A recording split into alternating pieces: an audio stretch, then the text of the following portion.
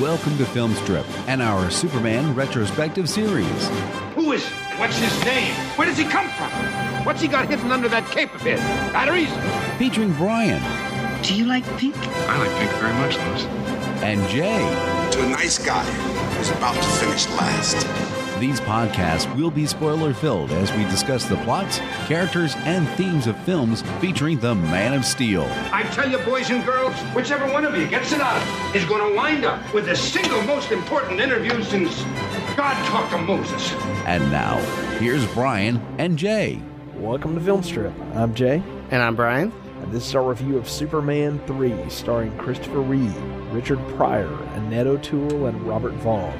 Directed by Richard Lester, released in 1983 on a budget of $39 million, grossed over $70 million in its run.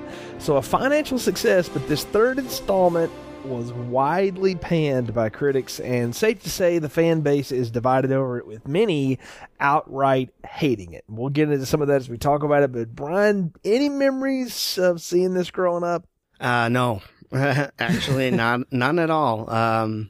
I know I've seen bits and pieces here and there because I remember the Richard Pryor character and all that. Yeah. But in watching this, which I assume was again, but maybe not, I didn't remember almost anything in it. So I know I grew up watching this. I don't know if I saw it in the theater or not. I do know my parents were taking us to the theater by 1983, like all together, because I remember things that came out that year that we saw in theaters together, and this would have been the kind of thing they would have gone for at the time. You know, I mean, we're talking about, man, when movies were like, you know, $4 a ticket, you know, and stuff like that. But most of my memories of this, Brian, are from watching my VHS copy of it that I taped off of like ABC Sunday Night Movie or something through the years. Yeah. But I honestly think it's been over a decade since I watched this before getting ready for this episode. And I watched this thing 3 times for this review tonight. I watched it twice through and watched it once with the producer's commentary on it. I will never, ever recommend anyone to do that. Sometimes that can be really insightful. In this case, it's not. Well, it kind of is, but it's awful. But, you know, sharp change of direction here. I mean, we talked about that a little bit last time because we spent 2 episodes now on the part 2 and how different it was with Richard Lester at the helm versus Donner. But, I mean, this is a totally different kind of take. And even the producers and the people making this thing say now that their intention was not really to make another sequel to Superman or Superman 2, but was to just take the Superman things they had established and some of the characters and then just do another adventure. And they compared it to the James Bond series. You know, Bond didn't always sequel himself. That's what they wanted this to be. And on some level, I can appreciate that. I don't know that there was, I mean, was there anything left to do in that last cycle of story? Probably not. I mean, they kept making everyone forget what happened anyway. So, well, with the kiss or the spinning the earth backward, or you take your pick, right? Okay, so the addition of Richard Pryor here. Now, all right, now, this has always perplexed me because, of course, being a kid when this came out, I had no idea who Richard Pryor was. I knew he was a famous comedian that I wasn't allowed to listen to or watch. Yeah. And it wasn't until years later that I found out why. And when you watched Me, Myself, and Irene, right? No, that wasn't where I got introduced to him. But, you know, the thing about Pryor is, you know, I associate him really more with like the 70s than anything. I know he did a lot of movies in the 80s and stuff, but his comedic rise and all was in the 70s and really through the early 1980. And apparently his whole involvement here stems from the producers having seen him on Johnny Carson on the Tonight Show doing some bit where he talks about how much he liked the Superman movies and how he'd like to be in one. And apparently the little bit he does on top of the rooftop is very similar to whatever he did on the Carson Show, which I've never seen, but I just take that for a word. But that's a different element to introduce in this kind of movie. Yeah. And that's what I've heard as well, is that basically he did that stupid Superman skit that he did for Webster and his lady, and that's how they decided to bring him in. I mean, I guess if that's your criteria. Ilya Salkin says that he had this whole other treatment for the thing with, more traditional Superman villains and such. And I've read it, and yeah, indeed that was in there. But Warner Brothers was like, nah, we ain't doing this. Brainiac, Supergirl, nah, we ain't doing this. So they decided to go, well, okay, what do you want to do? And then the Richard Pryor got introduced, and so they couldn't get Hackman back. He wasn't interested in doing it again. Now Reeves was on board, but Reeves was on board because for the first time he's going to get top billing. He had to. It was Brando before, and then it was Hackman. So now this is Christopher Reeve. This is his big moment, and I find that really ironic because he's barely in the thing. Or he's at least in it half as much as the other star, which is Pryor. Yeah, Richard Pryor and the gentleman who Robert Vaughn, whom I only know from the reruns of the Man from U.N.C.L.E. that my dad would watch with me and stuff. The TV spy show from the 60s and stuff. That's who he is. That's sort of his claim to fame. He's done a lot of other stuff too, but that was the thing everybody knew him from. But I always considered him a low rent Lex Luthor, and we can talk about that as we get into this. But I guess before we get any further along the road here, Brian, why don't you just go ahead, give us the plot summary. What the heck happens in Superman 3? Oh boy. Wealthy and ruthless businessman Ross Webster discovers the hidden computer programming talents of Gus Gorman, a mischievous genius. Webster, along with his sister and assistant, convince Gus to help Webster with his plans for a global economic control. When Superman intervenes and ruins the plans, Webster demands Gus find a way to kill the hero. Gus creates a synthetic form of kryptonite laced with tar from cigarettes, which doesn't kill Superman, but it turns him into an evil incarnation of himself. Superman goes on a drinking binge, crash lands in a junkyard where his two personalities split. The altered evil Superman and the good Clark Kent. Clark eventually strangles the evil identity and goes off to get Webster and crew. They are holed up in the Grand Canyon with the help of a supercomputer machine that Gus designed. Webster tries once again to kill Superman. Ross's sister is turned into a cyborg and immobilizes her brother and his assistants before Superman arrives with a jar of acid, which destroys the supercomputer. Superman flies away with a reformed Gus, leaving Webster and his group to deal with the authorities. Wow. And we've left out a lot there, too. There's the whole Clark Kent goes to his reunion. We're getting all of that. Goodness. Wow.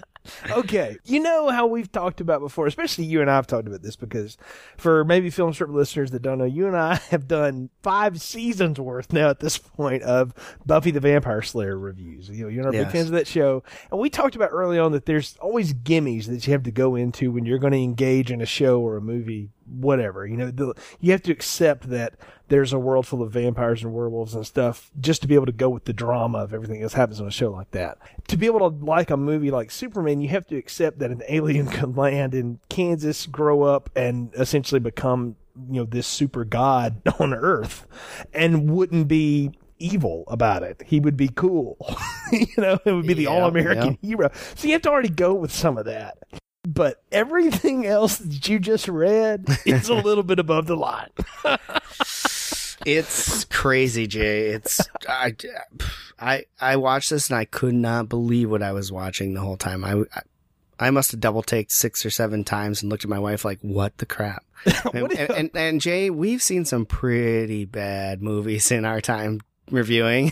I was going to say, for you to say that, considering some of the roads we have traveled down, the road that should not have been traveled, I might add. Yes. Leprechaun 3, Leprechaun 1. 2, well, No Holds Barred. I mean, we've done No Holds Barred. That's so bad it's good. The plot to No Holds Barred compared to this makes a whole lot more sense. Like, I can at least follow what that's about. It's bad, but at least I can get there. So let's get into this now. The first thing, I said in the intro, it's a stark change of pace, and you get it right out of the gate. The first 2 movies have opened up on Krypton. You know, it was something in outer space. It was something alien, right? Yeah. This one opens up in the unemployment line in Metropolis. Yeah. And we see Richard Pryor with his yo-yo standing there, essentially being denied benefits because he's been on unemployment for 35 weeks, 36 weeks, something like that.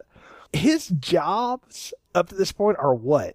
He worked at a fast food restaurant for like 30 minutes, and he worked at, he's non-skilled labor, okay? And there's nothing against that. Look, it takes everybody to make the world go around, but Gus Gorman is not exactly what you would call a diamond in the rough. He's, what do you think? 45 at least here at this point? Minimum. Easily. I think Pryor was nearly 50 when they made this, but he certainly looks, he doesn't look like he's 20, and he's not just some kid that hadn't found his way. This is a guy who's had a lifetime of just never really getting it together. And as he is leaving the unemployment office, dejected, not going to know what he's going to do, bums a light off a guy, and on the back of the matchbook is this start a career in computers ad.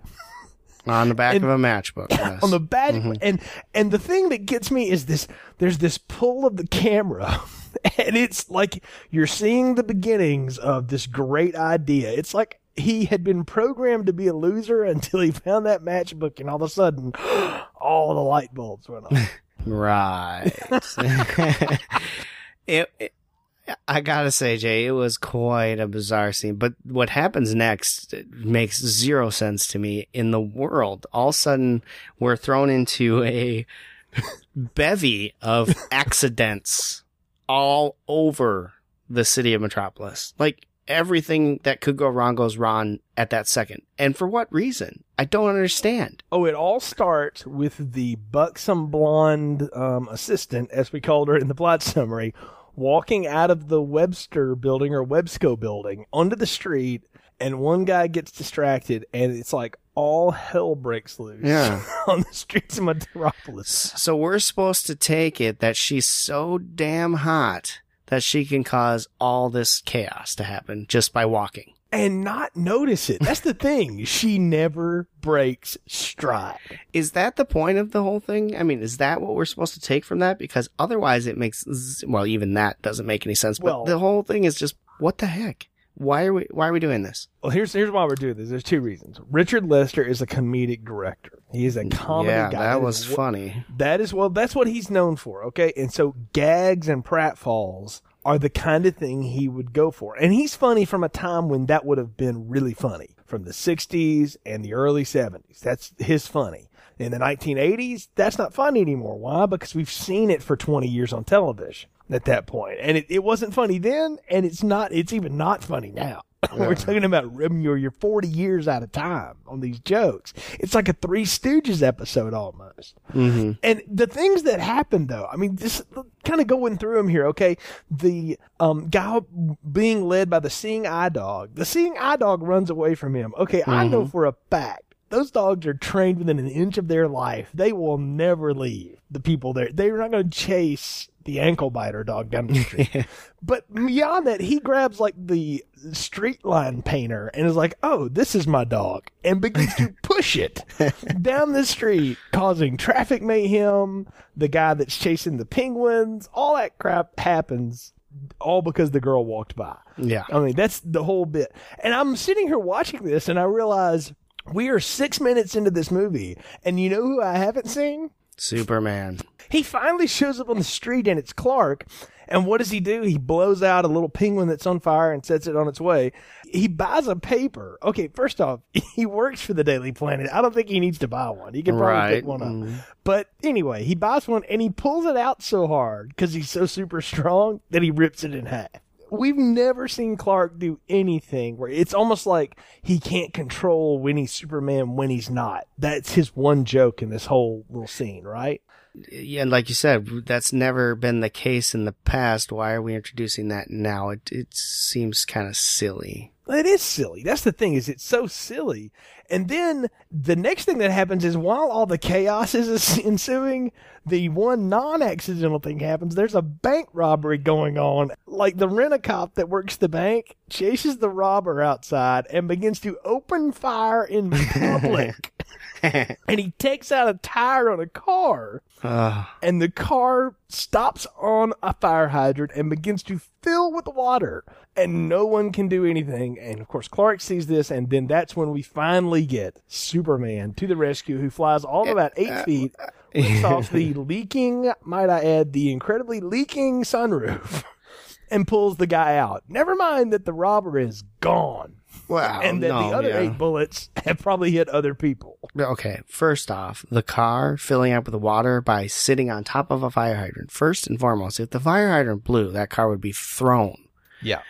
Secondly, how the hell's the water getting into the car from underneath it? Did it blow a flipping hole in the thing? Because if it did, then it probably blew a hole in the guy's ass. There is one thing that I actually enjoyed in this whole scene of chaos, and that was when Clark realizes that all this crap is going on around him, and he tries to find a place to change. He goes into a photo booth, which a kid puts a quarter in, and it starts snapping pictures of him, which now, I don't know about you, Jay, but every time I've seen Superman change into a super costume, it was pretty darn fast. The pictures come out of this one, and it's like he went the slowest he could possibly ever go in changing here. It's like the little moments in between. He stops. Yes, he's like, ooh, and he's staring right at the camera, which is flashing at him. I mean, please. But anyway, I actually chuckled at that because I thought that was kind of silly and funny. That is a cute gag. I'll go with you there, but it's the only cool thing in the opening is because he's got to find a place to do. And then,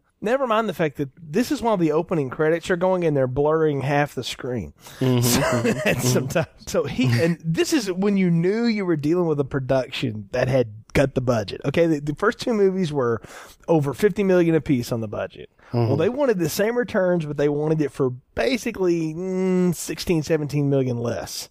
Yeah. So when he flies from the photo booth to the car, I don't know if you noticed, the top and the bottom of the screen blur to hide the wires. And it still doesn't totally hide them. I was like, I know we're dealing with 1980s technology, but we couldn't paint that out in post. You could do that back then. Yes. I was like, that's not like I'm asking you to do something. But you got to pay someone to do that. So yeah, this is true. So I'm not sure they paid anybody to edit this. Wow. I don't know. Putting that opening sequence together probably took 8 weeks. I can only imagine how many times they had to reset all that crap as this is happening. Meanwhile, 12 minutes of the movie have passed. This is a 2-hour film. 12 minutes has passed, and absolutely nothing of consequence has happened that you can follow at this point. You've seen a guy, Richard Pryor, basically get denied benefits and then have some sort of realization about computers that you don't know what that's going to be. And you've seen, Rube Goldberg humans on the walk of Metropolis. Nothing is happening. Now, I'll say this. That first movie's a little slow, but there's a lot of stuff that happens in the first 12 minutes. Yeah, the first movie is filled with a lot of information. So even though it's slow, you're getting good data out of it. This one's just, what? What are we getting out of it? Yeah, even the second one is a lot of it is recapping what happened the first time, but you're at least getting that data dump. So you've got something. This is all these little pratfalls. And then we get to the Daily Planet office. And this is probably one of the more talked about pieces in this is what happens to Lois Lane. Now, the producers say they had just decided to go in a different direction. They wanted to do something different with the story. Margot Kidder, who is a crazy person but has moments of clarity, has said she was really ill when they fired Richard Donner, and as payback for that, they wrote her essentially what is a cameo in this movie. She's in she's on the screen for like 5 minutes, and 3 of it is right here. Yeah, and she's just sitting in the office, getting ready to go to Bermuda. While Clark I would have rather the movie go to Bermuda. Well, we do go to Colombia, sort of. That doesn't count. And France, and the Olympics. So we got a lot of places to go here. So it would have been a better movie if we went to Bermuda. I don't know. Margot Kidder and that, I don't know. Maybe if they'd have taken Annette O'Toole, we'll get there. But the whole setup here is that Clark has been invited to his, what is supposed to be, his 15th, 20-year class reunion or whatever. And he thinks that would be a big story. Let me go cover my 20-year class reunion because, yes, people in this town know me because I actually put in enough hours here that people see my work. Yeah. No, I'm not. Yeah. Okay. I don't know. Is the story a small town reunion, or is the story Clark Kent going back to Smallville? That's what I wasn't sure about. That's what I was going to ask you. I don't know, and I've seen this movie a lot. I would imagine it's not Clark Kent going back to Smallville, because I don't think anyone cares about Clark Kent. He's not that big of a reporter, is he? I wouldn't think so. Can we agree that Metropolis is supposed to be New York City-ish, at least in the movie world? I mean, that I know comic book fans will argue that all day, but in the movies, that's what this is, right? Mm-hmm. Why would anyone in New York give a damn about anything that happens in Kansas? It's a fantastic question. I don't think they would. No, I don't think they would either. I think they'd be way more interested in Bermuda as well. That's it. You know what? The movie should have just gone to Bermuda. The end. Well, what do you give it, Brian? If it were in Bermuda, I would probably give it a lot more than I'm going to. But but that's not what's going to happen. We're going to go to Smallville. Yeah, and I like that Clark takes out the old Smallville sweater that he has, and of course it's a big S on the front, and Lois looks at it like, ooh. Yeah. Like, wait a second. But remember, she's not supposed to know any of that. Well, she doesn't. But she always has been inquisitive, trying to figure out who it is, right? So that just fits the mold that she looks and sees a potential Superman there and says, wait a second, in her head. But it doesn't go anywhere, so who cares? Exactly. So it's all about him getting ready to go to Smallville. And then we can't forget the little end of that is that Mr. White has to pull the winning bingo numbers out of the infernal bingo machine to send people on some vacation, because it's some South America. Yeah, it's some thing that the people in circulation have dreamed up. Now, I had a chuckle about that, Brian, because I worked in the circulation department of a New York Times regional newspaper when I was in college.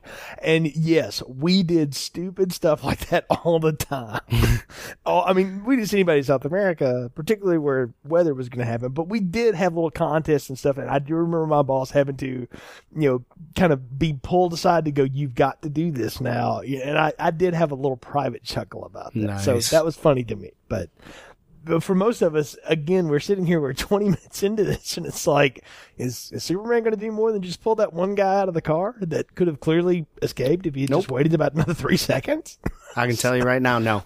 Well, you say that, but that's coming up in a couple chapters. Now, we got to go back and catch back up with Gus, because he's enrolled in the local, I don't know if this is like the tech school or what, but he's... I don't even think they had tech schools back then. Yeah, well, let's pull the curtain back here a little bit. You're the computer guy of the two of us. You design all the sites and stuff, but you do this for a living, so you work with technology.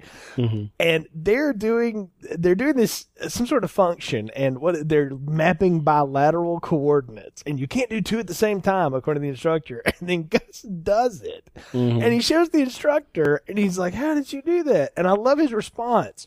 I just did. Yep. So weird to believe this man who cannot work at McDonald's for more than 30 minutes somehow knows technology that no one else knows how to use at this point. You're born with it or you're not, I guess. He was born with it. Are you? That's what I'm asking. No, obviously not. I mean, last thing I ever thought I would do is work in computers. But then again, this is what, 1983? Yeah. Okay, so we're talking basic programming, which is the language that he's using. This is before even, MS-DOS may have just come out around then.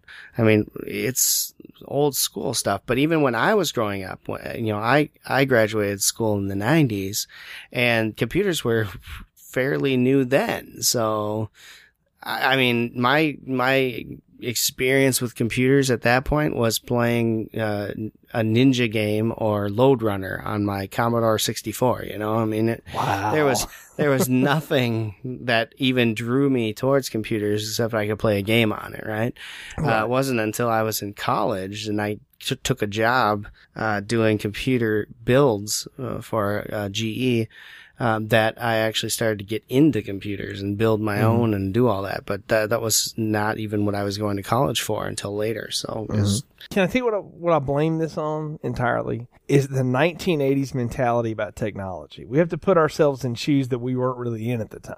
But what was everyone's fear? The computers are going to replace all of it. They're going to do it all for us. But was that the fear at that time? Well, yeah, and I can give you context in it just looking at the pop culture. War Games came out that year. Year before, a couple years before, Cloak and Dagger had been out, and that had been a thing. The movie 9 to 5, which was a massive smash, was about a secretarial pool that was getting replaced by technology in a lot of ways. Coming out a year after this and had been floating around as a script for a while, Terminator. Like, fear of technology taking over everything. Technology can do anything. Webster even says it later in the movie.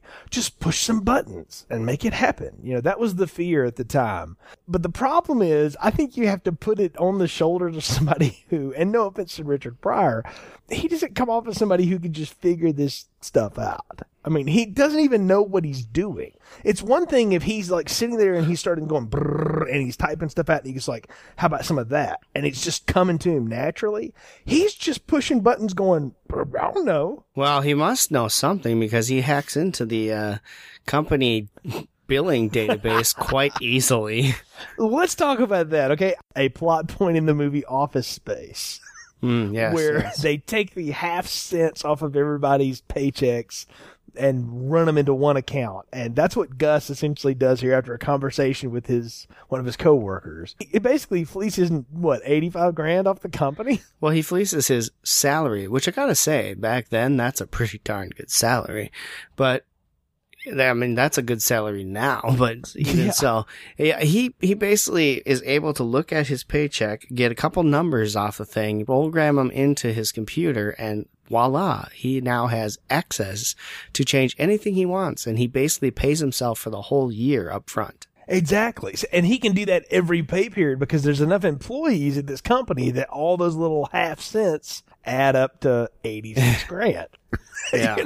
So, it's crazy. So inside of a week, this guy has been denied employment benefits, and inside of a week, he's figured out a way to make $90,000. Mm-hmm. That's not bad. Impressive. Not bad. That ain't bad.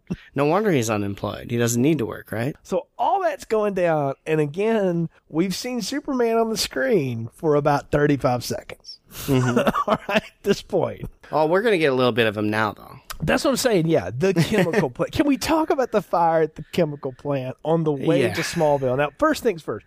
Not only is Clark going, but Jimmy Olsen is going. I guess because Jimmy's got to be in this movie. Well, he wants to take the photos. He wants to take photos of Clark at his high school reunion because those are going to be some journalistic... Pulitzer Prize winning, baby. Baby, I'm telling you. But they come across this fire out in the middle of nowhere. And I found this little bit of trivia funny that all of these firemen are actually real firemen. So I'm like, well, that totally explains the terrible acting that's about to happen. Nice. Because the fire is going at the chemical plant. Superman lands, and one of them is like, hand him a helmet. And then, but the thing is, Superman's like, hey, what can I do to help? Well, why don't you put the fire out? Well, okay. Yes, exactly. We've established that Superman has super wind power. Yes. It doesn't occur to him that he should try and blow the fire out at all in this trip. I mean, yeah. All? Honestly? Yeah. And okay, we just saw what happens when a chemical plant gets caught on fire, Jay. Yes, with West Texas, right? We just saw that happen. So we know how unrealistic this is. If I'm at this place, I am no way in hell anywhere near this thing as it's on fire. Right. No way. And they dropped this whole bit in there about the scientists that won't leave because, well, it's just normal acid, but if it gets over 180 degrees... And by him sitting there watching it, it's going to help, right? Yeah, I'm like, dude, I don't know what your 401k is, but hey, brother, I'd get out. No doubt. Take that job. I mean, I'm going to stay here because I got to make sure it doesn't get over 180 degrees, but you're just staring at it. Yeah, it's like he's not blowing air on it. You're not doing anything. He's not cool. He's not even grabbing the fire extinguisher off the wall. Yeah. But we had to set up something for this acid, right? We had to set something up. It's all because what the acid does later. You're right. They had to set it up. And it also gives us the other thing. I'm sure someone was like, hey, maybe Superman should be in the Superman 3. And so, maybe. I don't know. But hey, Hey, at least we get Jimmy Olsen, right? Well, we had to get rid of Jimmy though, too. That's why I said, why is Jimmy here? Because we get him off the screen as fast as we get him on it. He falls off a ladder as he's trying to take a picture, and as he's in the fiery building trying to take pictures. Exactly, as any good news photographer would do. Yeah, and I've known a few, and they will do that kind of stuff. So I'm fine with that. But Superman saves him, and then does the X-ray vision, clean break, and now we've sent him away. And Superman goes, and he hears the fireman say, "We ran out of water." And the nearest lake is 5 miles away. Now, two things. How do you run out of water? And I love that the chief is like, "You told me I had water." Yeah, like, right. You think you might, I don't know, drill on that? That's what firemen do when they're not putting out fires. They practice this so that when there's a real one, they don't have this problem. But I have a couple problems here, Jay, before we get into this awesome lake thing. Yeah. First of all, when he's Clark Kent sitting there and he has to turn to Superman, he goes into a cop car in the back seat and then miraculously is able to open the back door to get out, which if you're ever in a police car, you are not able to open it from inside. Yeah. But anyway, that's one thing. The second thing is that he's helping evacuate a bunch of people, and how he does that is he rips a flippin' tube off of a burning building and has them slide down it. Now, I'm sorry, this building is on fire. I'm not getting in a tube that you've just ripped off it. It's probably hotter than hell. I'm just saying. I remember distinctly my father, who worked at a power plant, who had stacks like that running around, telling me, "Boy, you would melt before you ever got to the bottom." Yeah. Just a little. Steel tube, which is also covered in soot. Everyone slide down it. But yep. No problem. It's one of the many convenient things that Superman seems to be able to do all of a sudden. Actually, I could buy the cop car. I would have been cooler with the cop car if he just ripped the door off. And it's like, I would have too. That officer. Exactly. Like, you should have handed the door to the cop. Sorry about that. Exactly. Of course, everybody would be like, "Hey, what happened to the dude in the tan suit?" Nobody cares. Nobody. He's probably in the fire. He's probably burning up. Yeah, whatever. He's probably dead. Who cares? But the firemen are going, "There's a lake 5 miles away, but we don't have a hose that long." Right. Okay, sure. So Superman says, "Which way is the lake?" And all they do is go over there. First off, he shouldn't have to ask for directions. If you can move around as fast as he can to get the Earth to go backward to turn time back, he should just be able to go. He can go hunting. Yep. He shouldn't be able to hop up and go, "Oh, it's over there." Yes. I mean, Superman doesn't need directions. He doesn't need a TomTom, but he gets some directions, and he goes to this lake, and he uses his magical freeze breath to freeze the top layer of the lake. Now, my question is, where are all the ducks and fish hidden in the ice? And the small children that might have been swimming? Well, they're not there. But my question is, why freeze the lake when you could have froze the damn plant that's on fire? Thank you. Exactly. Hello? Why did we have to go 5 miles to bring the rain? And then he flies up like a mile and drops this heavy thing of ice, which miraculously somehow dissipates into water and causes a rain shower in the middle. It's not that it just like splashes everything. Clouds form, thunder cracks, and we get a full storm and I'm like, Superman has just damaged the ecology of this town forever. Not to mention that that rain dropped right on that plant is probably not exactly what you'd call healthy rain. Oh, yeah. And I'm pretty sure it's going to take a lot more rain to put out a gaping fire like that with chemicals all around it. Oh, that's the thing. The acid has started to heat up, right? And immediately, like within seconds of him dropping that, the temperature gauge is like... It's cool. It's cool. Now, this scene is utterly ridiculous if you cannot tell by our comments. But I have one major thing here that I wrote down I thought was kind of interesting is I felt like Superman was a little too interested in how the chemicals work when he was talking with the guy there. He kept asking him all these questions. It's like, dude, the plant is on fire. Shut up. Hey, if you want the guided tour, put the fire out. Yes. And I'll be glad to show you. And wait a minute. In all of the knowledge of 28 known galaxies, Jor-El didn't teach him anything about plain old acid? Apparently not. Maybe they didn't have acid there.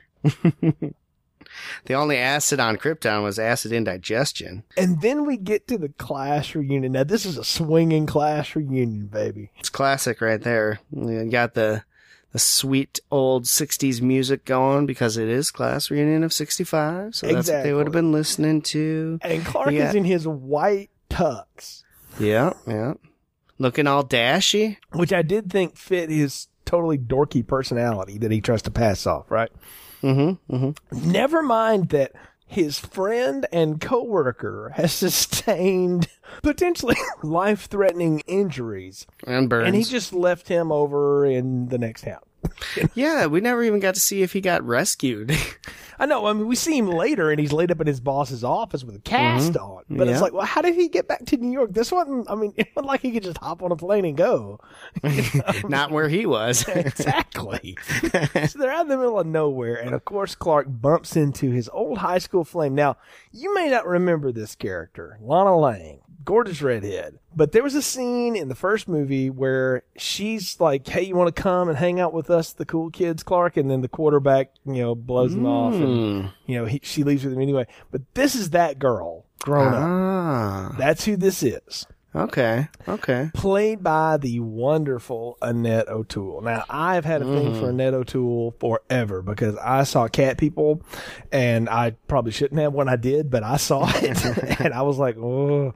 And I've always found her interesting and alluring, and of course, she played the mom on Smallville in later life, but she's done a lot of other stuff. I've always liked Annette O'Toole. It, yeah. Yeah, she was in It. Gosh, how can I forget that? I mean, she was great in that. And so I'm always liked Annette O'Toole. I think she's good. He's running around trying to, stay up with her, and Lana apparently is in charge of the party. Yeah, that's how it usually goes, right? She's not the class president or anything. She's not even married to him. He's not even there because her husband's gone. But we get all this information dump about life after Clark left Smallville, and she throws a line out there about, you haven't been back since your mom passed away. And I'm like, okay, we didn't even know that had happened. Right. We could have assumed it, I guess, but we didn't know that it happened. So, okay, that's fair enough. But it's been a long time since Clark was in Smallville. And we get to meet a couple other characters. We meet Drunken Brad, who apparently was the quarterback back in the day, and he's still holding out for Lana, and he's incredibly smashed the entire film. Maybe the actor too, I don't know. But all of this leads up to the next day where Lana and Clark have this whole conversation about how much they like each other, but they don't want to say how much they like each other still after all these years, right? Okay, here's my biggest thing, Jay, and it makes no sense, but it drives me nuts. Lana Lane, they couldn't have come up with a better name for her than Lane. I get that it's spelled different. Yeah. But still, as a viewer, you don't know that. I know. It's from the comics, though. She was one of those characters. Crazy. I know. It's cheesy, but that's just one of those characters. So the whole point of this is that they wanted to introduce another potential love interest for Clark and Superman here that was not Lois Lane. Well, yeah, because she wasn't going to be around. Right, she wasn't going to be around. And initially, they thought, we can make Lana the new hot reporter at the Daily Planet. They were just going to totally ignore the fact that she was from the hometown. And they said, no, let's just go back and she's the hometown girl and all this stuff. And you see that, he obviously still carries a candle for her. And she does for him as well. And we learn, she has a son and all this stuff. But Clark really seems to like her, and they seem to hit it off because somewhere inside, and this is the thing that can't be lost in this, is as pretty as Lana is and stuff, she's just as dorky as Clark is. She just gets by because she's pretty, but she's like neurotic and one thing to the next and just sort of random as a person. And I did kind of like that. I did think that was sort of sweet and kind of cute. The thing I got out of her, and I don't know if you did too, is that she's kind of stuck on herself. She has that most popular girl in the class mentality that everything really revolves around her. And even though she pulls in a couple things about Clark here and there, it's all she's doing is talking about her life, everything that's happened to her and how wrong it is and everything else. And it was just kind of like, good Lord, lady, get over it. Well, the thing is like everything relates back to her and either her misgivings as a wife or whatever, and why why her husband had left and all this stuff. I mean, she's like, oh, that's terrible. There's a ton of potato salad left. And Clark's like, well, I don't know, too much mayonnaise. And she was like, my husband loved mayonnaise. Why would that be a problem? And he's like, I didn't know we were talking about him again. I thought we were talking about the potato salad. And you can see that he's having that moment too. And the whole time I'm watching this, I'm like, this would be really good if one of these characters wasn't also an alien superhero and we weren't in that movie. If this was like The Big Chill, I would totally be down for this. Right. But it's not. No. And that's the problem. This is sandwiched in to give us another female character that Clark/Superman is going to have to take care of, potentially, right? Right. Mm-hmm. Even though he doesn't really, but we'll get to what happens with her in a minute. But we got to get back to Websco because, of course, you can't do anything. You can't fleece the company for $90,000. What do you think? Another week's maybe gone by at this point, so it's 2 weeks, right? You can't do that, and somebody from accounting not go, hey, wait a minute, hold up. Right. I mean, they have a lot of employees, but even they have to watch your books. I mean, it's not like, oh, look at this, 85. What the hell happened here? Exactly. So you got this guy telling Webster all about this. He's like, it's just thievery, Mr. Webster, and blah, blah, blah. And Webster's like, no. We're not going to turn him in yet. We're going to let him wriggle for a little bit. We're going to see how far he takes it. And that's when you realize Webster's a bad guy himself, and he's attracted to those that will do bad. And he drops this line. He said, we'll never, we won't really know who this is unless he's a complete and utter moron. And at that moment, Richard Pryor drives up in a Ferrari. Not drives up, like squeals his tires and burns out and gets in there in the fastest possible way to make the most amount of noise, and then parks in the middle of 2 spots. Yeah, I mean, it just parks like at the turnaround at the entrance of the building. It's not even a parking lot. Right. So Gus clearly hasn't learned anything. And they now know who the culprit is, and yep, good job. From this, we're supposed to know Webster's the bad guy. Now, let's talk about Ross Webster for just a minute. We're going to get more of him as we go forward, but it's worth talking about him now. What did you make of him? Because I've already described him as the low-rent Lex Luthor. What did you make of him and what he was supposed to be? I thought you were dead on with the low-rent Lex Luthor. He annoyed the crap out of me. I don't know. The way he talked reminds me of something, and I can't think of what it is, but it's a commercial of some sorts. It's like a guy who does commercials. But anyway, the way he talked, the way he ran things, it just felt so stupid and drove me nuts the whole movie. I couldn't stand him. I think the thing is that he's so one note. And everybody else in this movie is also so one note that you're just waiting for something else to be revealed. And we've met him for 35 seconds now, and it's all we need to know. Yeah. It's so simple. And that's disappointing because it took a little bit. I mean, you knew Lex Luthor was a bad guy the first minute he got on the screen because what's he do? He kills a cop, with that little button thing that he's got that pushes him out into the subway. They unrolled that character over scenes of dialogue with Gene Hackman. I think the other side is that, nothing against Robert Vaughn. I liked him in Man from U.N.C.L.E. He's good in other stuff.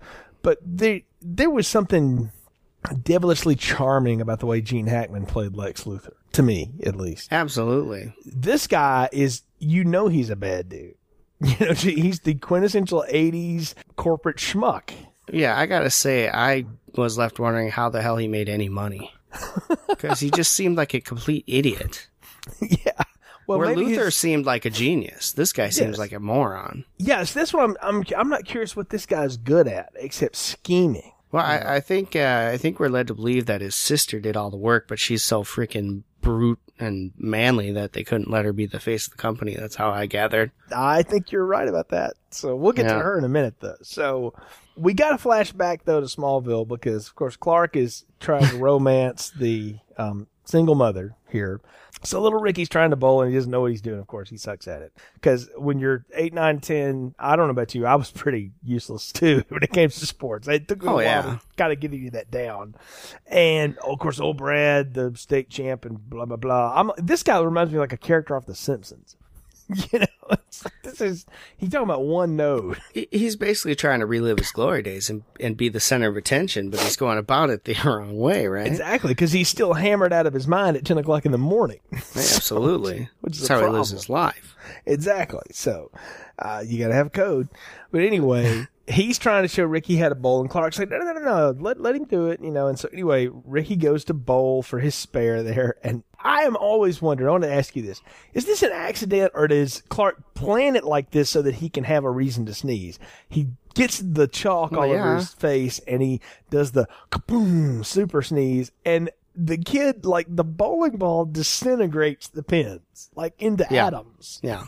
Everyone is shocked and stunned, but no one thinks maybe we should call the cops or Guinness Book of World Records at least.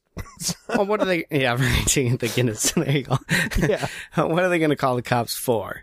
My kid threw a ball and it went super damn fast and broke everything. I mean, they don't know it's Clark that did it. Well, but no one starts to go, I mean, this is how, and this is sad, but this is how dumb the town of Smallville is. Wait a minute. Let's put this together, people. He sneezed, this loud wind came out of his mouth, and then all of a sudden, the ball was like a friggin' cannon. Nobody puts that together. Okay, so I get what Clark's trying to do, right? He's trying to show up Brad, and he's trying to show up whatever. But does he really need to blow that hard to make the ball go that fast? I'm surprised the ball didn't go through the back of the bowling alley and out. That's why I wanted to know what happened to the bowling ball. It's crazy. It landed over at that chemical plant. Jimmy Olsen's leg broke again. But the whole thing, it's a gag, though. That's the thing. And I had to remind myself, I'm like, wait a minute. This movie opened up with 10 minutes of gags. Superman's whole thing in this movie is no longer to be heroic and do stuff. I mean, it's sort of heroic, but it's really not. It's to do gags. Because isn't it funny to think about, what if Superman sneezed at the bowling alley? Yeah, remember that joke? I'm sure someone told it, and that's how it got in this, ridiculous script. But it's a pointless scene because at no time does that come back. That his sneezes are that powerful. He doesn't sneeze on the computer later. I mean, none of that happened. I'm wondering if the bowling ball wouldn't have been a better answer. Again, it just goes to show that whoever wrote this script doesn't understand Superman because he just keeps using things and not logically using them later when they would be handy. Interesting that you mentioned that because these were the people that were brought in the first two Superman to rewrite Mario Puzo's, epic 700 pages or whatever that he had written. And Richard Donner basically took their stuff and hired somebody else to fix it who didn't get writing credit but got creative consultant credit on it. And it was all this campy stuff. This was the reason Donner had been fired, too, because he hated that they were doing this whole Batman television campy stuff. He thought that was ridiculous. You needed to play it a little straighter. And you know what? Absolutely. He was right. Because this is well, stupid. And we've done campy before. Dumb. We don't need to do campy now. Yeah. Yeah. Yeah, I mean, you don't need camp, especially in the 80s, but that was, it's just dumb. But it's another dumb scene with a non sequitur. That's the other thing, is it's sort of sandwiched in between these two scenes at Websco, and I feel like it's out of sequence. Like, that should have happened after the little thing at the reunion, and then we just cut away for a while and we go back to Websco, because we keep alternating so quickly, but there's no tie-ins between the two scenes. It's just, where am I again? That's how you feel. Right. We get back, and of course the boss has figured it out, and they call Gus up to the big office, and him and Webster have this whole back and forth.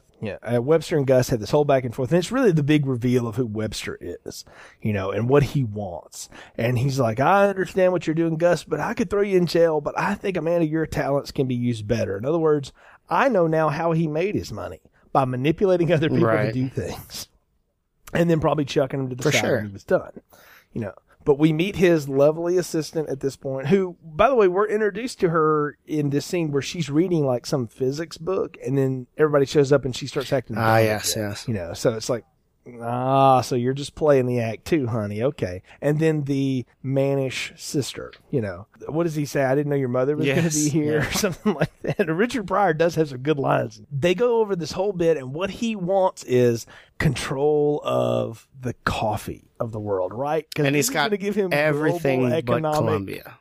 Mm-hmm. And what does he tell Gus to do? Him and his sister go, just reprogram a weather satellite and create weather. Okay, that technology doesn't exist. Well, I don't know, Jay. There's a lot of people who actually believe the Russians do that. Yeah, well, point being that, again, this fear of technology, that there's all these things floating around in space and we don't really know what they do. There's not enough transparency. So what if somebody got a hold of one and they could turn it into something evil? You know what? As a plot point, I'll just go with it. It's one of those I'm like, okay, fine, whatever. This movie's already stupid. So fine. Okay. Well, but they have him reprogram this thing to create chaos. Okay. Columbia. This is the part that gets me here. So they send him to Smallville to do this reprogramming of the computer, right? That controls this satellite. Yes. Because I had never remembered, why does he have to go to Smallville to do this? And they're like, well, nobody can trace it if it comes from some small terminal in the middle of nowhere. And I did think, I was like, you know what, that's kind of smart. Actually, for criminals, that'll work. I'm okay with One problem. The computer that he goes to is owned by his company. It's his own office. So why does he have to have Gus sneak into this building, getting him drunk, and basically hacking into the company's own computer to program the satellite? So that tells me that he already owns this satellite because it's programmed by this computer. He owns the company that the computer is being hacked. So what's the point? He could have been able to do this anyway without all the mischievousness. Here's the point, is we want to get a moment on screen where Gus and Clark or Superman meet, but they don't know who each other is. And that happens as Clark and Lana and Ricky are all getting ready to go on a picnic, and Clark opens the door to the car and he accidentally slams it right into Richard Pryor and basically nuts him right there in front of everybody. And he's like, ugh. And the funny thing is that what if Superman accidentally opened the door to you? You know, that's supposed to be the joke. Never mind that the car's not dented from that, but whatever. So it's also, and I hate to throw this out there, but it is this, they do these moments with Richard Pryor walking around, and he's obviously the only African-American on screen, and he looks really out of place and feels really strange, and they're playing this sort of podunk music in the background, you know, this 80s cheese country thing. And it's like, yeah, they're playing that up big time. It's just a little heavy-handed, just a little bit. So, but before he gets Brad drunk, Ricky is out running around in an open field with his dog, Buster, and he falls down, and this huge wheat combine is about to chew him up. And, of course, Clark sneaks away from Lana and goes and saves Ricky, right? And I love the end of the scene, if for nothing more than it just feels like Christopher Reeve just decided he needed to say this. All right. Can I have your, because he, goes away, and then Clark comes back, and he acts like, Superman, no big deal. I see him every day, Ricky. I live in Metropolis. And Ricky's like, you think he can get his autograph for me? And I love the line. It's like, if I had a nickel for every time some little kid asked me for that. And I was like, that sounded like Christopher Reeve just blowing off some thing. This is real life here. Yeah, no. Here's the thing. She doesn't recognize that he's gone away because what was the reason? Because she was too self-involved with what she was doing, right? No, well, her oil pan is leaking, and she's over there fixing her car while she's talking about how she knows how to do this and that because she took a class in this and that and da-da-da-da. So she's self-involved talking about herself while she's trying to fix this car. So he just sneaks off, turns into Superman, uses his super speed, again, handy, to catch up to where Ricky is, puts his hand out and stops a turning turbine tractor, right? Ouch, number one. Yeah.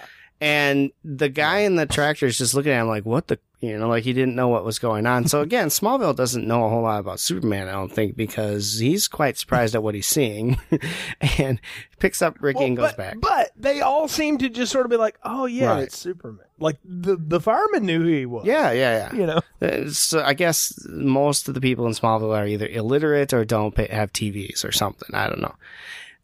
But anyway, so... What are you saying about small let me tell you.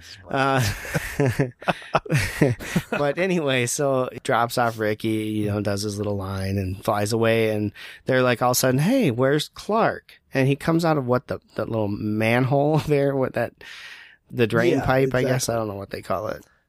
Is there a sewer in the middle of a wheat field? Yes, 'Cause I think that's what happens. Just to get the drainage out of the whatever. But I've seen that. And so he comes out with the dog. Oh, I found so and so, whatever the dog's name, and that explains everything. Everyone's like, oh, okay, I knew you were around somewhere. You just missed Superman. Yeah, and no one puts this together again. That these two people are never in the same. Well, the only one who does is Lois, and she keeps having her damn mind altered. That she's probably no wonder she's insane, right? Hey, look! What did Agent J teach us in the Men in Black series? Just stop flashy things. Well, yeah, you're gonna give me problems. You keep doing exactly. So, but back to what you were talking about earlier. Richard Pryor shows up with the worst country fight accident ever to get in with Brad. They end up drinking so much. Like, it goes from, I've got a mini bar and a suitcase, to they are both hammered. Richard Pryor's wearing a foam cowboy hat, which is like 30 times the size of his head. He finally gets the guy so drunk he passes out. He's like, you thought I was drunk too? And then he staggers. And the whole bit, this next gag takes 20 minutes, right? Because he's got to have both keys turned at the same time to turn on the supercomputer in the middle of nowhere, Kansas, that will run this weather satellite that they already freaking own, like you said. They should just be able to reprogram, but whatever.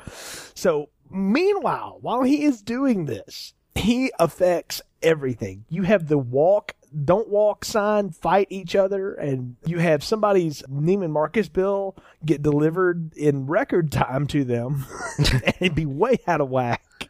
You got dogs and cats living together. Mass hysteria is caused by him hacking into this weather satellite. And again, I go back to my theory that everyone has this fear of technology, that everything is tied together. So they just start screwing with stuff and everything gets messed up. When in reality, that is very much not the way it happened. You're going to just harken back to Y2K thing. Everybody thought the world was going to end, and then, oh, look, January 1 rolls around and everything's still the same. But you know how much money companies made off of that? Fortune. I know individuals who made a lot of money. Here, let me Y2K your machine for you. Yeah, right. Exactly. I remember commercials for that. Anyway. You know? So he creates bad weather in Colombia. And so we go back to, we don't realize it at the time, but we learn quickly that Webster and his crew are on top of their skyscraper where they have like a ski lodge built. Yes. Okay. So it's so high up they can maintain this, but whatever.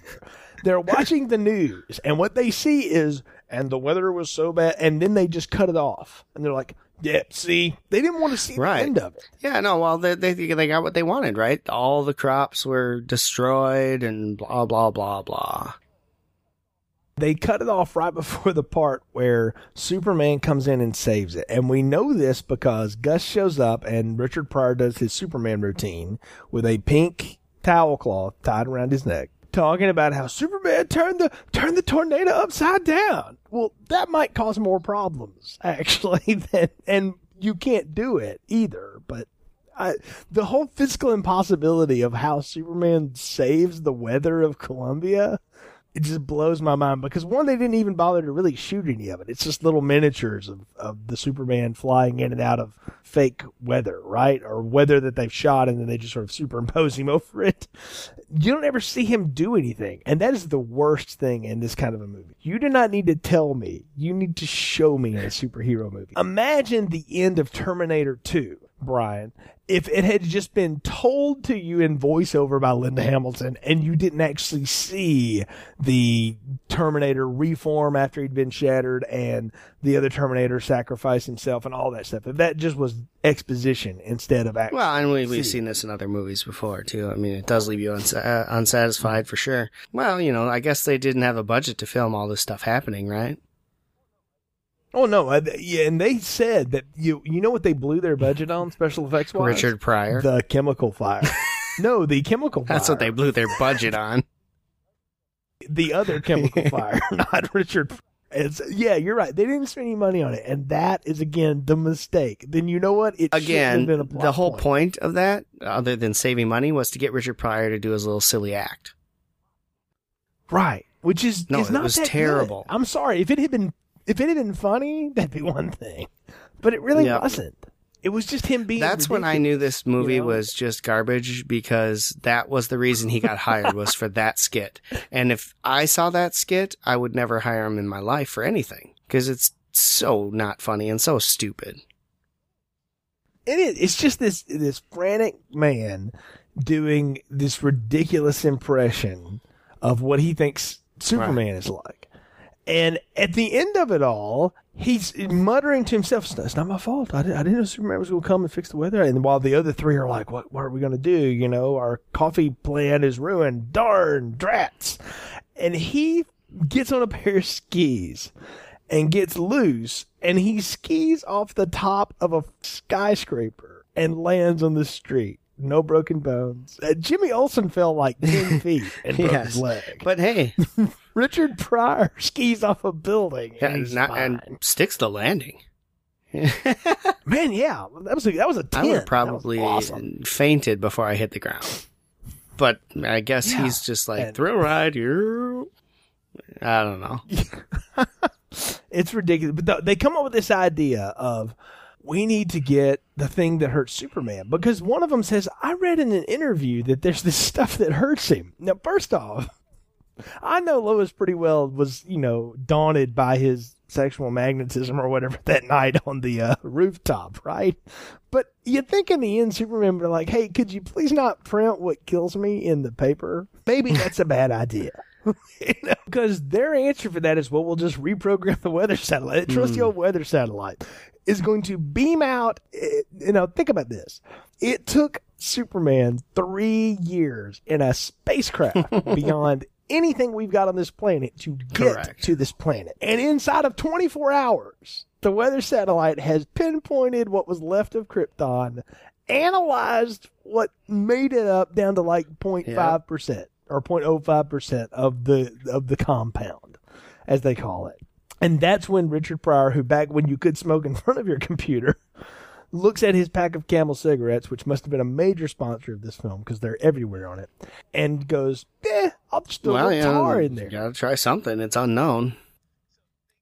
So they get this thing, and then he goes to a lab and waits on it, and they make it for him.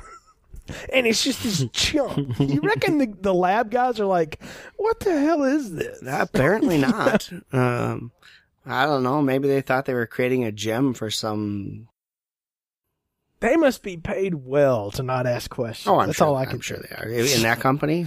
But And then the whole thing is, Superman has been invited by Ricky to be a guest at his birthday party or whatever, which has turned into this whole thing for the city of Smallville, right? The whole freaking town is downtown there, right? Which, by the way, looks like the same town that the 3 Kryptonian criminals destroyed in Superman 2. I'm sure it is. I'm sure that they just, hey, we got the set still.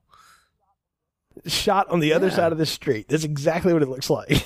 But Richard Pryor dresses up as a General Patton, and he shows up to give his second ridiculous monologue of the film, which is to scream and yell at the town of Smallville about how important plastic is in Americans' lives. And if it hadn't been for Superman saving that plastics plant, because apparently that's what the chemical fire was at a plastics plant, we'd all be in some deep... Right, and the point of that was...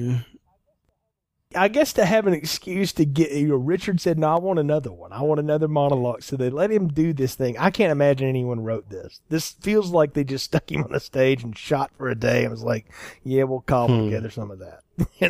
They hand Superman this chunk of stuff. And unlike the last time he got around some kryptonite, what happened? He immediately felt the effects of it. He just kind of looks at it. Now, granted, let's talk about how they give it to him. It's in a briefcase. It's not even in a lead box. Nothing. And at no time does Superman go, I wonder what the hell is in that case. It's the Army's budget, right? They didn't have much then. Reagan was just getting started. I don't know. I guess Superman is not curious about his Christmas presents. He doesn't want to know ahead of time. So he doesn't look until they hand it to him. He's distracted. And he just kind of... Right.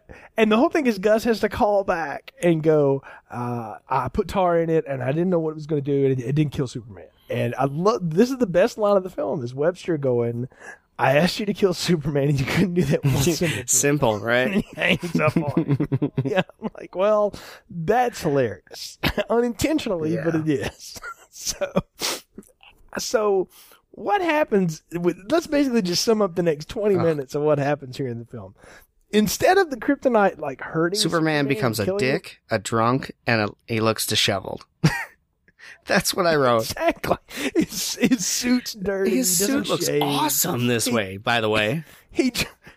Oh, by the way, you want to know what? When we get to Superman Returns, we're going to have the same conversation. So just hold that thought, sir. He's sitting there and he's trying to hit on Lana. And she's like, oh, there's an accident on the bridge, because conveniently that happens again. This town is accident prone. He's like, no, I always make it on time. Right. You know, and he finally shows up, and of course it's not in time. No. And Hold then he's on. just... Because Superman and Lana are having a good day. And then she all of a sudden gets the call, right? And all of a sudden he just changes instantly into asshole Superman, right? And he basically is trying to come on to Lana. She's not picking it up. Yes. He's not doing a very good job conveying it. All he's doing is scaring the piss out of her. Yeah, she does have this look on her face like, I don't think I can fight off. Right. That might end badly for me. And we should joke about sexual assault, but that's what's about. Yes, that's what you're led to believe. Yeah. He's about to rape the crap out of her and then snaps out of it. And after the moment at the bridge, when he realizes, well, hell, I was late for that, Superman decides, I'm just going to be a huge dick to everybody now. He flies to France and straightens out the Leaning Tower of Pisa, which would bring that crumbling to the ground. But all it really does is piss off the one guy. Clay maker. In town who has all the statues. And what he does is throws them on the ground and flips Superman off. He goes to the Olympics and blows out the Olympic torch. Just to be an ass. He's waiting, watching this guy run up the final stretch. And just as he's about to light the thing, it blows it out. Yeah. He yawns, blows it out, and then flies off. And he makes sure everyone knows he did it. Exactly. The blonde buxom blonde has decided we got to get Superman's attention to get him to do what we really want now, which is help us control the oil. And so she goes up to the top of the Statue of Liberty like she's going to jump off of it. So the cops are all there.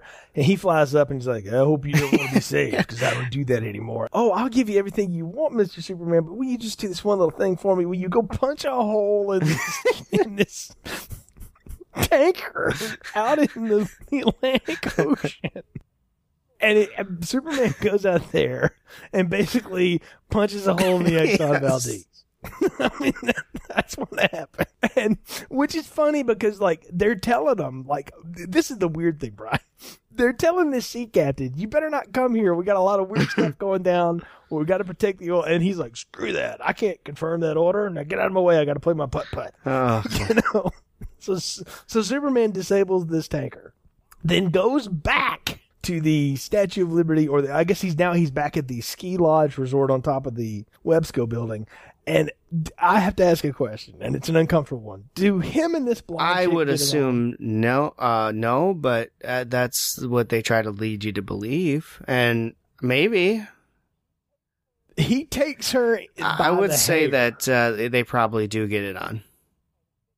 And it cuts, and I'm like, that is very uncomfortable. For your children's hero. He's just devolving. And then the thing is like, they're finally all up in Webster's office again, talking about it, going, this is even better. Like, instead of him screwing everything up because he's such a do-gooder, we just turned him into a huge butthole for the rest of the world. And they keep coming up with crap they want him to do. And then that's when Gus is like, no more. Not going to do it for free no more. You can't hold that jail on me no more because we done too much stuff together.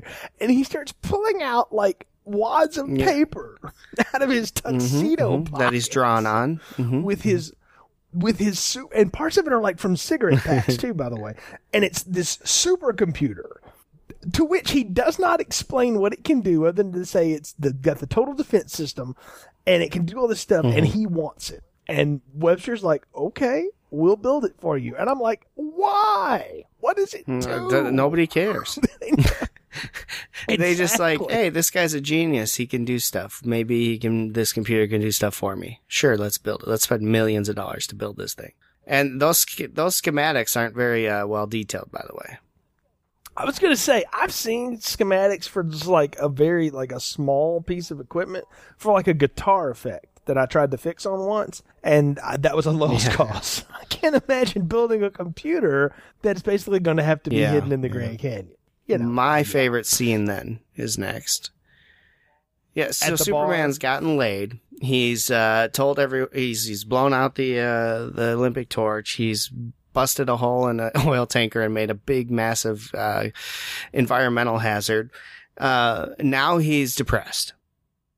So is he depressed because he has run out of things to do? I mean, why is he going? He's depressed because he can't live with Why does he himself go to the bar to drink his sorrows away? Hold on, let's talk about that for a minute. You can shoot this guy. You can drop him off of buildings. He can turn time backward in space. Breathing, no problem. Mm-hmm. All right? And his cape still flaps in the breeze of space, Yes, which right. there is not one. But that happens. But all it takes is one bottle of Johnny Walker Red, and he is as gone as Brad was. Apparently, alcohol is just like kryptonite. And the super liver is not what it Maybe, Jay, Gus should have used alcohol instead of tar. Maybe that would have been faster, because he starts thumping peanuts and on the bar and exploding the bottles behind the bar. And then he melts the window with his heat vision, and he basically comes out into the street and he's like, "What do you want? What do you want?" He's like the drunkest, meanest old Superman ever. And just about that time, of course, Lana and Ricky have decided to go to the big city to visit Clark and Superman. And little Ricky is screaming words of encouragement. You can do it, Superman. Superman, you can do it. And all I could think was this would be the kid that grew up to be the house painter in Leprechaun that talked about all you had to do was believe to find the 4-leaf clover. Because it's the same speech. And the fact that I have now tied this film to Leprechaun should tell every one of you now how my popcorn rating is going to go. But anyway, so little Ricky's encouraged, and apparently that is what breaks the evil Superman, Dick Superman's will or whatever. Because he tries to fly, and he's too drunk, so he crashes in a junkyard, and he splits. Now, explain to me what happens over the next All right, well, 6 so minutes. Superman basically splits into both personalities that he carries. Clark Kent and, well, apparently Dickhead Superman.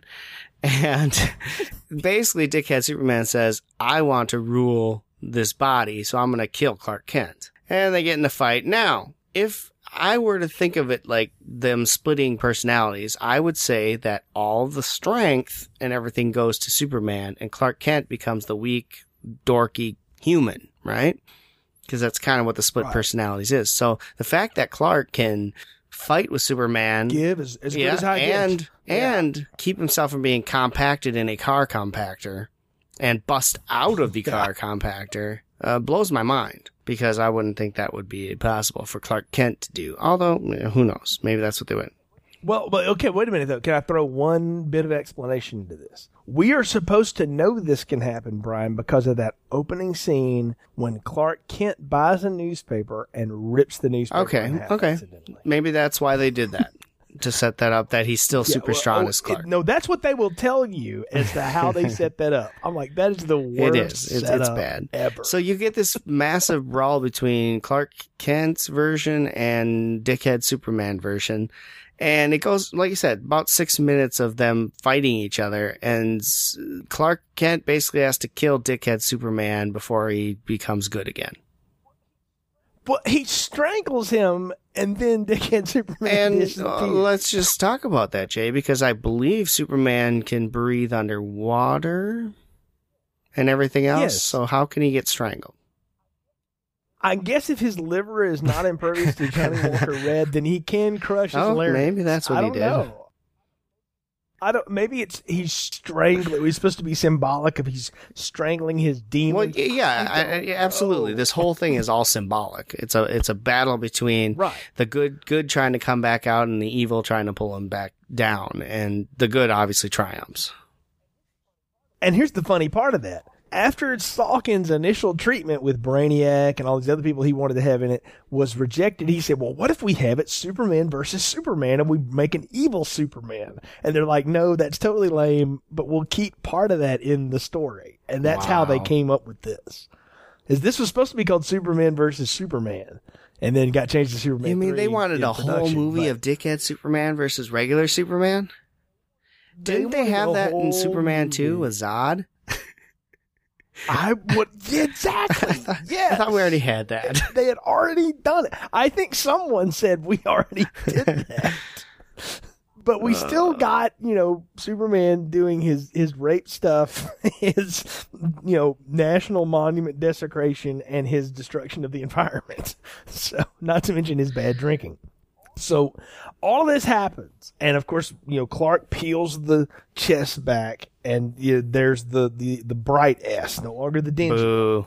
And he takes off. And so in the meanwhile, we get to see Gus's machine built in the Grand Canyon.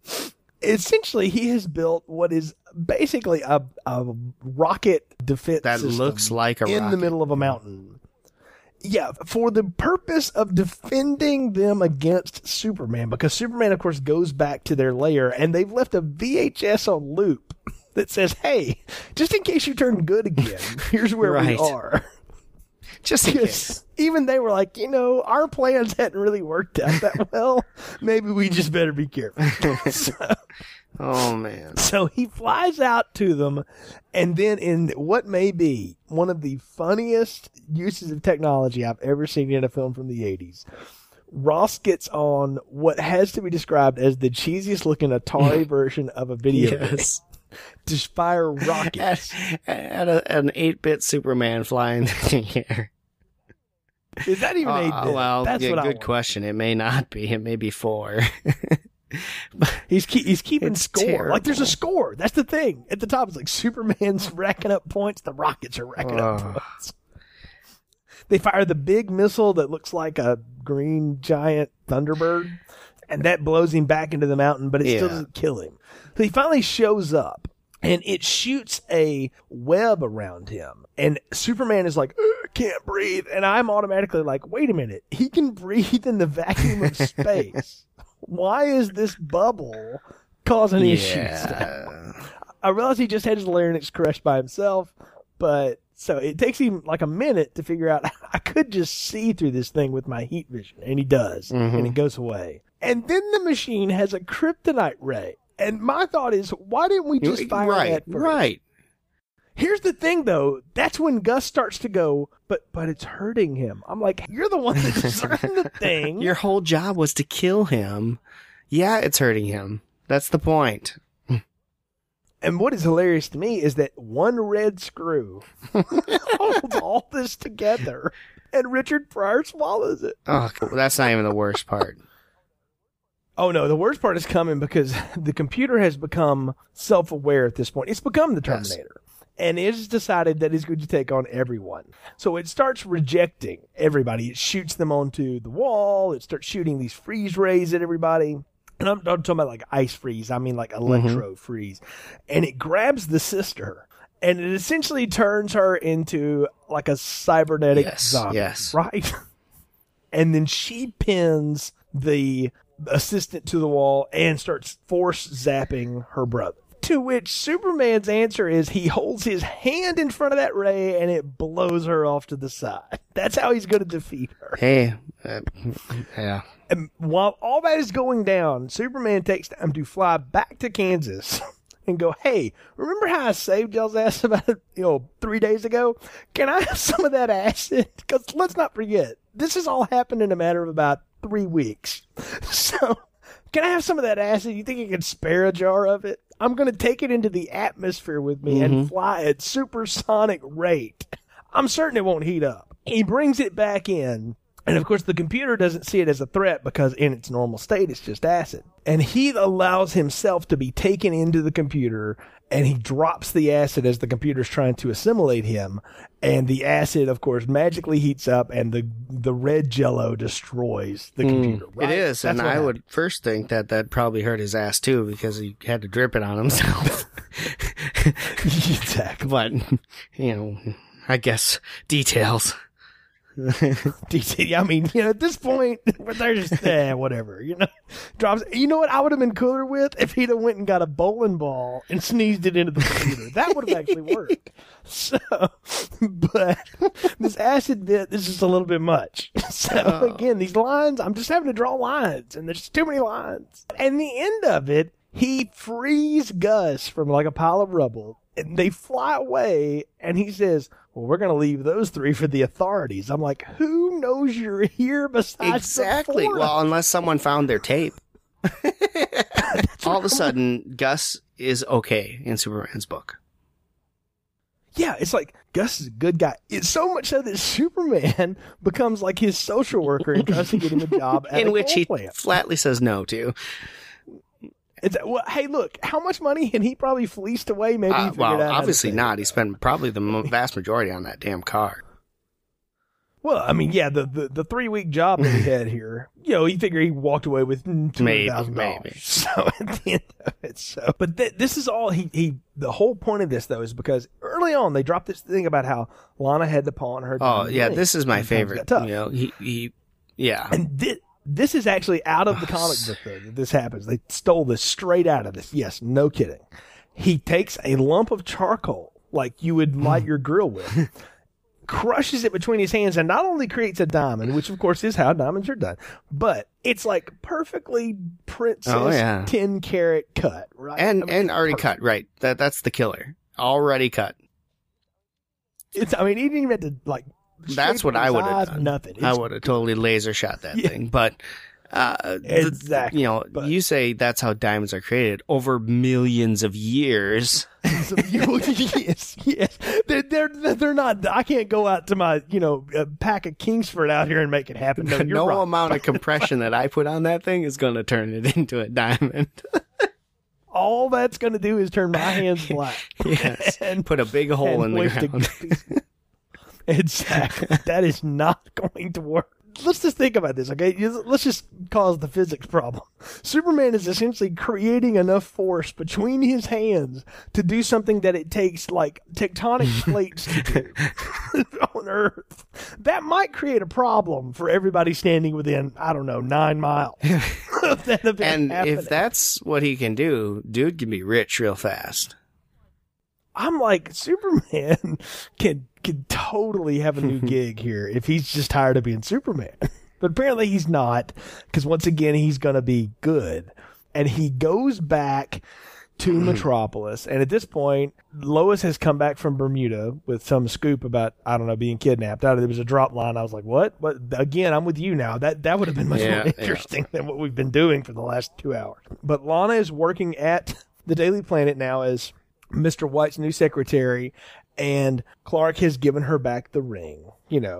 Superman felt really bad when he heard you had to pawn your ring, so he wanted you to have this back. But he sent me, the king of the friend zone, to friend zone, yes. So, the end of it all is Superman now has to go back and fix all the crap that as much as he can. He doesn't go back and fix that guy's bar, by the way. He lost about $2,000 worth of liquor in that whole mirror. Mirrors are not cheap, kids. So he doesn't go fix that, but he goes back and he blows the oil. By the way, the tanker has not moved. So either one of two things has happened. Either this is happening again, a day after it happened before, or boy, the EPA is slow to respond. Because he blows the oil back into the tanker and then seals it with his heat vision. Yep. Do you see welds anything wrong it back with shut? that? Yeah, that's going to be a stronghold. Well, no, the fact that he's using heat in oil, lasers to seal. Hey, why not? I mean, you thought the chemicals were a problem. There's a lot of problems with this movie, Jay. And then he goes back and he fixes the Tower of Pisa to lean again, causing that poor merchant once again to crush all of his stock and flip him off. And you know what? I'm with that merchant. I'm ready to flip Superman off too. Absolutely. So, I think we've finally arrived at the point of the podcast where it's time to do the most obvious thing we're going to do all night. Our popcorn ratings for this movie. Brian, what's yours for Superman? Oh, how the mighty have fallen, Jay. This was painful. Painful to watch. This is a small popcorn, no butter, no salt, just disgusting old popcorn. That's about it. This is a travesty compared to what we've had already. I mean, not that the first two films were just this mecca of action comic book movie, all right? But at least there was something there. What's here? I mean, it's so bad, Jay, that they decided not to even reference it in any other Superman anything. They never come back to any of this crap again, and for good reason. All right, this is the smallest of throwaway popcorn. Leave it in the bag. Don't even bother. Go run a mile. You'll feel better about yourself.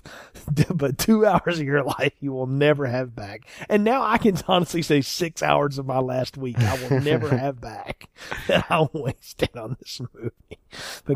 But now, you know what the thing is? I think watching this just by yourself is a miserable experience. I could see an event where if I had a lot of friends around and we wanted to put on like something bad just to have in the background to make fun of, this could be a candidate for bad movie night. Like, it's in that category. I won't go as far as to say it's so bad it's good. No, it's definitely not so bad it's good. This does not reach Leprechaun 1 proportions. This is more Leprechaun 2 proportions. Yes, that's a good way to say it. This is Leprechaun 2, but I could see myself sitting around with people making fun of it. But I don't even know if I could convince enough people to try to do it. Because everyone I know hates this movie. So, I said before, the fan base is divided. The other fans that like this, I want to meet you. I've never met any of you. Please defend this. Tell me what Richard I'm Pryor's missing. dead, so you're not going to be able to get him. I even think he knew this was a turkey, because there's a convincing argument to make he didn't know he was in a Superman movie for at least half of it. You know, that's where we are at the end of Superman 3. So now, interesting to note, this is the last time the Salkinds are going to have anything to do with Superman. Rightfully After this, so. They made money on it, but they were done with making Superman movies. They didn't want to do another one. They made Supergirl, and then they were done with it after this, because Superman 4 got bought away from them, and Superman Returns is a whole other set of Warner Brothers, and this new one is another thing. So it's interesting to note that even they grinded to a halt with it. The people that had worked so hard and long to get it on the screen, they killed their own thing. I mean, they really did. And I can see why. This is a turkey. Big time. I will never watch this again, probably. If my kids want to watch this, I will leave the room. I would encourage your children to go out and make something in the snow, because it would be more entertaining than what they could get out of this. There's better stuff for them to see, even on the kid level. I will say this now. I will watch Batman and Robin again, which I proclaimed for 45 minutes as the stupidest thing I had ever seen at the time when I reviewed it with Anna way back when. I will watch that again before I ever watch this again. I agree. I actually I can watch Batman and Robin and chuckle. You know, it's terrible. Yes, you just feel sorry for her. You feel guilty laughing at it. Yes. No. I mean, there's some fun stuff in there, but for the most part, it's just stupid one-liner after stupid one-liner, but that's a whole nother movie. Indeed. Well, we've got a whole other one and a whole other one after that before we get to Man of Steel, Brian. We're going to come back for the quest for peace. Boy. Next time, the last turn of Christopher Reeve as Superman in our next podcast. But that's another day. So, folks, thanks for joining us on this latest edition of Film Strip. You can find more episodes like we've talked about in our archives. You've heard us drop a number of the movies that we've reviewed before. Go to continuousplaypodcast.com, click the icon for movies. You can also find links to our other podcasts, our Buffy the Vampire Slayer retrospective, and you can also find a link to The Fabish Factor, which is our general movie discussion podcast. Again, we thank you for your support. Hit us up on iTunes, leave us a review, and find us on Facebook and Twitter, and get on our Facebook page and on the post for this, and tell us if we're missing something. Or if you agree with us, throw it out there. We always appreciate interacting with you. Again, until next time, for Brian, I'm Jay. Thanks for listening to Film Strip. Thanks for listening to Film Strip. And that you're totally impervious to pain? Well, so far. Visit our website, continuousplaypodcast.com, for more reviews and episodes. All content used or discussed in this podcast are the property of their respective owners and used under the Fair Use Act, Section 504C2, Title 17. Farewell forever.